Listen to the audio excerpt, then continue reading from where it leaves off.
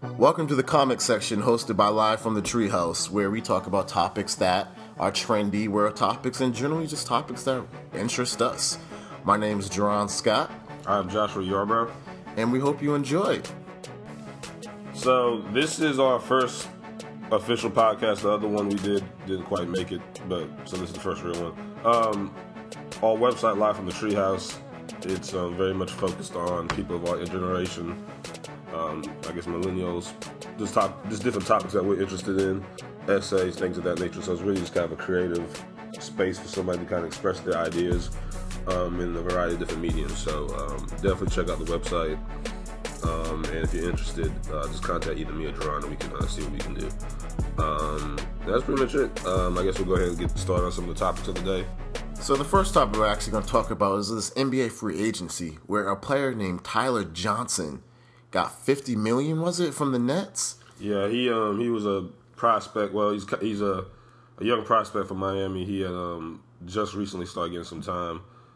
He was actually supposed to be part of, I guess, Miami's future development, but they blew him off the table. I mean, everybody in free agency is getting the new salary cap has made it to where a journeyman can be making 17 to 18 million a year, which is a good thing and a bad thing because now you really don't know someone's value if you look at their contract. Tyler Johnson, $50 million contract is bigger than how many Hall of Famers, considering he's never played any substantial or nobody could even really pinpoint who he was when he first signed that deal. So I had to Google who Tyler Johnson was because maybe I was just like, he's some big NBA player that I just happened to never see or hear of. And I just realized he's just someone who happens to be around 6'4", 6'5". Mm-hmm. And that's all you need to be in the NBA right now. Yeah, if you're 6'5", you're gonna be worth at least $12 million a year. You really don't need any discernible skill, especially if you're 7 feet. I mean, it's a good thing. It's different. I think you'll see the other sports leagues take notice, like NFL and things of that nature, because their athletes, their employees are going to be looking and wondering why is there such a significant pay gap, considering the NFL is the most important, one of the most watched, most popular game in America. And basketball has its own segment. I mean, obviously, it's a huge industry, but at the same time, the guaranteed money. I mean, Tyler Johnson is guaranteed to make $50 million, whereas if you play for the Falcons and you might be accomplished, you might sniff out $3 or $4 million a year. You know, so it's really just it's a huge wage gap, and I think you'll start to see some of the ramifications of the NBA players getting paid affected in different major league sports. The Lakers gave my Lakers, but go Timberwolves for the next 2 years. My Lakers gave Mozgov $72 million. He averaged 8.6 points a game. Mm-hmm. Like, it was absolutely terrible. I just want to know. As bad as his contract is, at least the Lakers will be terrible for the next 3 to 4 years. So by the time his contract is winding down, you know, they'll actually be decent again. But Tyler Johnson, and then you have guys like, you know, who we really couldn't even put their name. Bismack Biyombo, I think he just signed a $70 million contract in Orlando. Mozgov is a bad signing, but, you know, what made it look worse was that it was the first signing. Now, if Mozgov had signed a contract today, people would be like, oh my goodness, but it was the first signing in free agency. It was Timothy Mozgov, a $70 million contract. That's what made it as bad, you know. But Tyler Johnson's deal, I mean, this is a guy who I don't think anybody knew who he was prior to free agency. And he's now worth $50 million. That's, you know, more mind-blowing. At least Mozgov, people can recognize him. He's had some playoff runs. He has had some NBA success. Tyler Johnson is still just a prospect, you know. So, you know, if I had one superpower, if I can just pick one, it would just be to be 6'7". That way I can be in the NBA, be a millionaire. I ain't got to save no lives. No. I can make millions of dollars averaging 5 points a game. Yeah, you can't teach height. If you're 7 foot, you might not be able to dribble basketball, but you'll always have a job as long as you're 7 foot. I mean, like I said, it's just it's a buyer's market, like, whatever is the phrase. Yeah, I mean, make sure your kids are 7 feet. Make sure they take the vitamins. Go find the tallest person you can and go have children. Marry them and go have children. Yes, go find Shaq and have sex with Shaq, and then you will be, you know, rich in 20 years. So exactly, you'll be rich now if you have sex you'll be with rich. Shaq, You still be rich now, but I mean, you really be rich in about 20 years. And you won't feel bad because it actually be your kid instead of someone else's money. But yeah, that's what will happen. So to shift gears a little bit, so I'm sure you're aware now Jesse Williams' speech from the BT Awards, and it was a very interesting speech. I thought it was very, very impactful and very important for someone of his status to use that platform to advance black causes. However, there's been quite a bit of backlash, so we're going to actually let you guys listen to a little bit of it, then we're going to discuss it. This award, this is not for me. This is for the real organizers all over the country, the activists, the civil rights attorneys, the struggling parents, the families, the teachers, the students that are realizing that a system built to divide and impoverish and destroy us cannot stand if we do. All right? It's kind of basic mathematics. The more we learn about who we are and how we got here, the more we will mobilize. Now, this is also in particular for the black women, in particular, who have spent their lifetimes dedicated to nurturing everyone before themselves. We can and will do better for you. Now, what we've been doing is looking at the data, and we know that police somehow manage to de-escalate, disarm, and not kill white people every day. So what's going to happen is we are going to have equal rights and justice in our own country, or we will restructure their function and ours.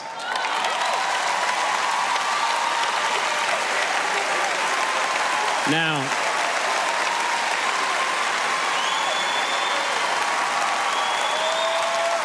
I got more, y'all. Yesterday would have been young Tamir Rice's 14th birthday. So I don't want to hear any more about how far we've come when paid public servants can pull a drive-by on a 12-year-old playing alone in a park in broad daylight, killing him on television, and then going home to make a sandwich. Tell Rakia Boyd how it's so much better to live in 2012 than it is to live in 1612 or 1712. Tell that to Eric Garner. Tell that to Sandra Bland. Tell that to Dorian Hunt. So naturally, of course, his speech was a little divisive. It was controversial because for some reason when you tell the truth that, you know, black people are killed at an alarming rate in this country, it's a similar problem. But he actually received a lot of backlash from the black community. Do you believe that? Yeah, I mean, I think people like to be offended, and I will never understand the big deal about how hard it is not to be an asshole to people. That's really about a lot of these speeches are just treat everyone like they have a fair and equal opportunity. But, you know, apparently that's always going to be controversial. Like, he's speaking out of turn, like, I guess because he's mixed or what have you. But, I mean, that he was dead on, he's spot on that, you know, how can the police, you know, these trained officers, you know, somehow, some way just, you know, always find a black life to kill over a white life, and especially for similar crimes. You know, how is it that, you know, black people get locked up at alarmingly higher rates, Latinos and other minorities, than white people, and white, you know, citizens, and, you know, like marijuana use is the same, and similar things like that. You see that, you know, the rate is pretty much standard across the line, but it seems like, you know, African Americans and underserved populations always get locked up and harassed and things of that nature. So it's really just calling the police and allow the system to the pulpit, kind of like to the, you know, to see, okay, what's your modus operandi. So what bothers me the most about it is, first, is the petition getting removed from Grey's Anatomy. Like, the creator of that is not a black woman, that sucks. And who he spoke about in the speech with rainbows and flowers, with nothing but positive things. So I don't think that's going to happen. But also from the black community, they're like, well, David Banner been saying that for years, but you're not going to listen to him because he's dark-skinned and Jesse Williams is light-skinned, so we're just going to listen to Jesse Williams. And also they're like, well, you know, if one of your friends said this, you don't listen, we'll stick a celebrity. So it seems that everybody wants to criticize the messenger at every single turn, no matter what, no matter who's saying it. It's like, well, we shouldn't listen to it because Jesse Williams said it, and he's a paid celebrity. Unless you did some background research on him, it's like, you know, he's really been fighting this fight for a very long time. That's why he got the humanitarian award. He didn't accept the Hip Hop Video of the Year award. We had a woman shaking their butts, then said this. This is someone who's actually putting in the work, even putting his celebrity status on the line, because he could easily get blacklisted for doing something like this. Yeah, I mean, I just think this is why I say that people love to be offended. It makes no sense to say that, oh, David Banner has been saying. I mean, a lot of people have been saying before Jesse Williams. Just as not an original thought from Jesse Williams. It's a great thought, but, you know, a lot of people have been fighting it. So, he had a platform and he decided to say something about it. So this, that's a lot of credit to him. That's not taken away from anybody else's efforts. It's just that, the BET Awards is a highly visible show. A lot of people were watching it. Boom. And he had an opportunity to take it. I'm sure if David Banner was, I don't know if he was in attendance or what, what he's got going on, but I'm pretty sure he would have said the same thing. Similar people have said it before, and guarantee someone else is going to say it again. So I feel like people just love to be offended. It's like they're chasing an ambulance. Just like, please God, just find a way to piss me off, because it's really not that serious. It's a good thought, and I think it should be left at that. I think part of it is this woke crowd and this third eye gang, or whatever they call themselves, the sons and daughters of Egypt, because that's clearly the only country in Africa is Egypt. Yeah. So I think a lot of people nowadays, they're just so woke and so conscious that they don't realize how ignorant they actually really are in real life. I mean, being woke is it's not even so much being woke. It's just kind of being, just know what you're doing. Like, it's not necessarily a huge movement. Just know that, everything's not a conspiracy. It's pretty standard. Like, oh my God, the food companies are trying to do this to try and get you. I'm like, no shit. Of course they want you to buy, fast food and stuff like that. There's no type of hidden meaning about that. Just have a decent diet. Go to the store, buy, actual real food, make that, more often than you go out to eat. I mean, these are businesses that are trying to get paid. So it's nothing that they're not hiding anything. Every business person at the end of the day wants to maximize their profit, and that the way they go about it, they have different ways about going about it. And I don't think that, that just makes them business people. And it's not necessarily being woke. Okay, the police, oh my God, the police are beating up black kids. They've been doing that for, how many, 200, 300 years? So, it's not like necessarily just, keeping your eye open. Just, just make sure you just are smart about certain things. Certain things as a black man I can't do that other people can do. They'll flat out, if I walk around in certain areas, I'm always going to be assumed to be a threat. And nothing's going to change that. I think a part of it is just people growing up. Yeah. Obviously, when you grow up, you learn different things. Of course, when you're young, you don't said some words or some things that you look back now and say, that was pretty dumb of me to say. Yeah. But that doesn't make you woke or conscious or have this mystical third eye or make your connection to Egypt any deeper. It's called you're growing up and maturing. Yeah. And even through student development theory, you learn about crosses theory and aggressance. This is just how people become more in tune with their blackness and more comfortable with it. And I know a lot of people that are going through it. They're rejecting white ideas completely. Yeah. Then they're like, oh no, I can't do. I got to be completely Colonel White, but I'm doing it on social media platforms created by white people. So, but then once they grow up and out of it, they realize that I have to find balance in this world. But yeah, we live in an age nowadays where we have more information at our fingertips than ever before. So it's not. If you could pretty much be self-taught and be at a functional level of just about anything, thanks to Google, Wikipedia, and all these different platforms. You can just look up, okay, how do I do this? You might not be an expert at it, but it is what it is. It's really not a matter of, we just have the opportunity to learn more about different things and kind of just realize, our place in society, or kind of, to kind of see what's going on behind the closed doors. And you didn't really have that before. And I think now people are kind of thinking, oh my God, this is terrible. But it's always been terrible. It's always been terrible. So I don't understand how this is some groundbreaking, it's not groundbreaking stuff that McDonald's is going to kill you if you eat it every day. That's not groundbreaking. That's just kind of like, that's common knowledge. I don't know. I think everybody thinks they're a little smarter than they are. I think everybody wants to be at the front of any type of revolutionary type of, movement. But you're not at the front, because this movement has been going on since the beginning of time, and it's going to keep on going. It's good that you acknowledge certain things and you kind of organize those different things in your life. Like I said, you can't unify through hate. So by saying, just kind of doubling down, this system, or the white man system, I'm like, you can't. That's not going to do anything, because first of all, if you do some simple math, we're still a minority.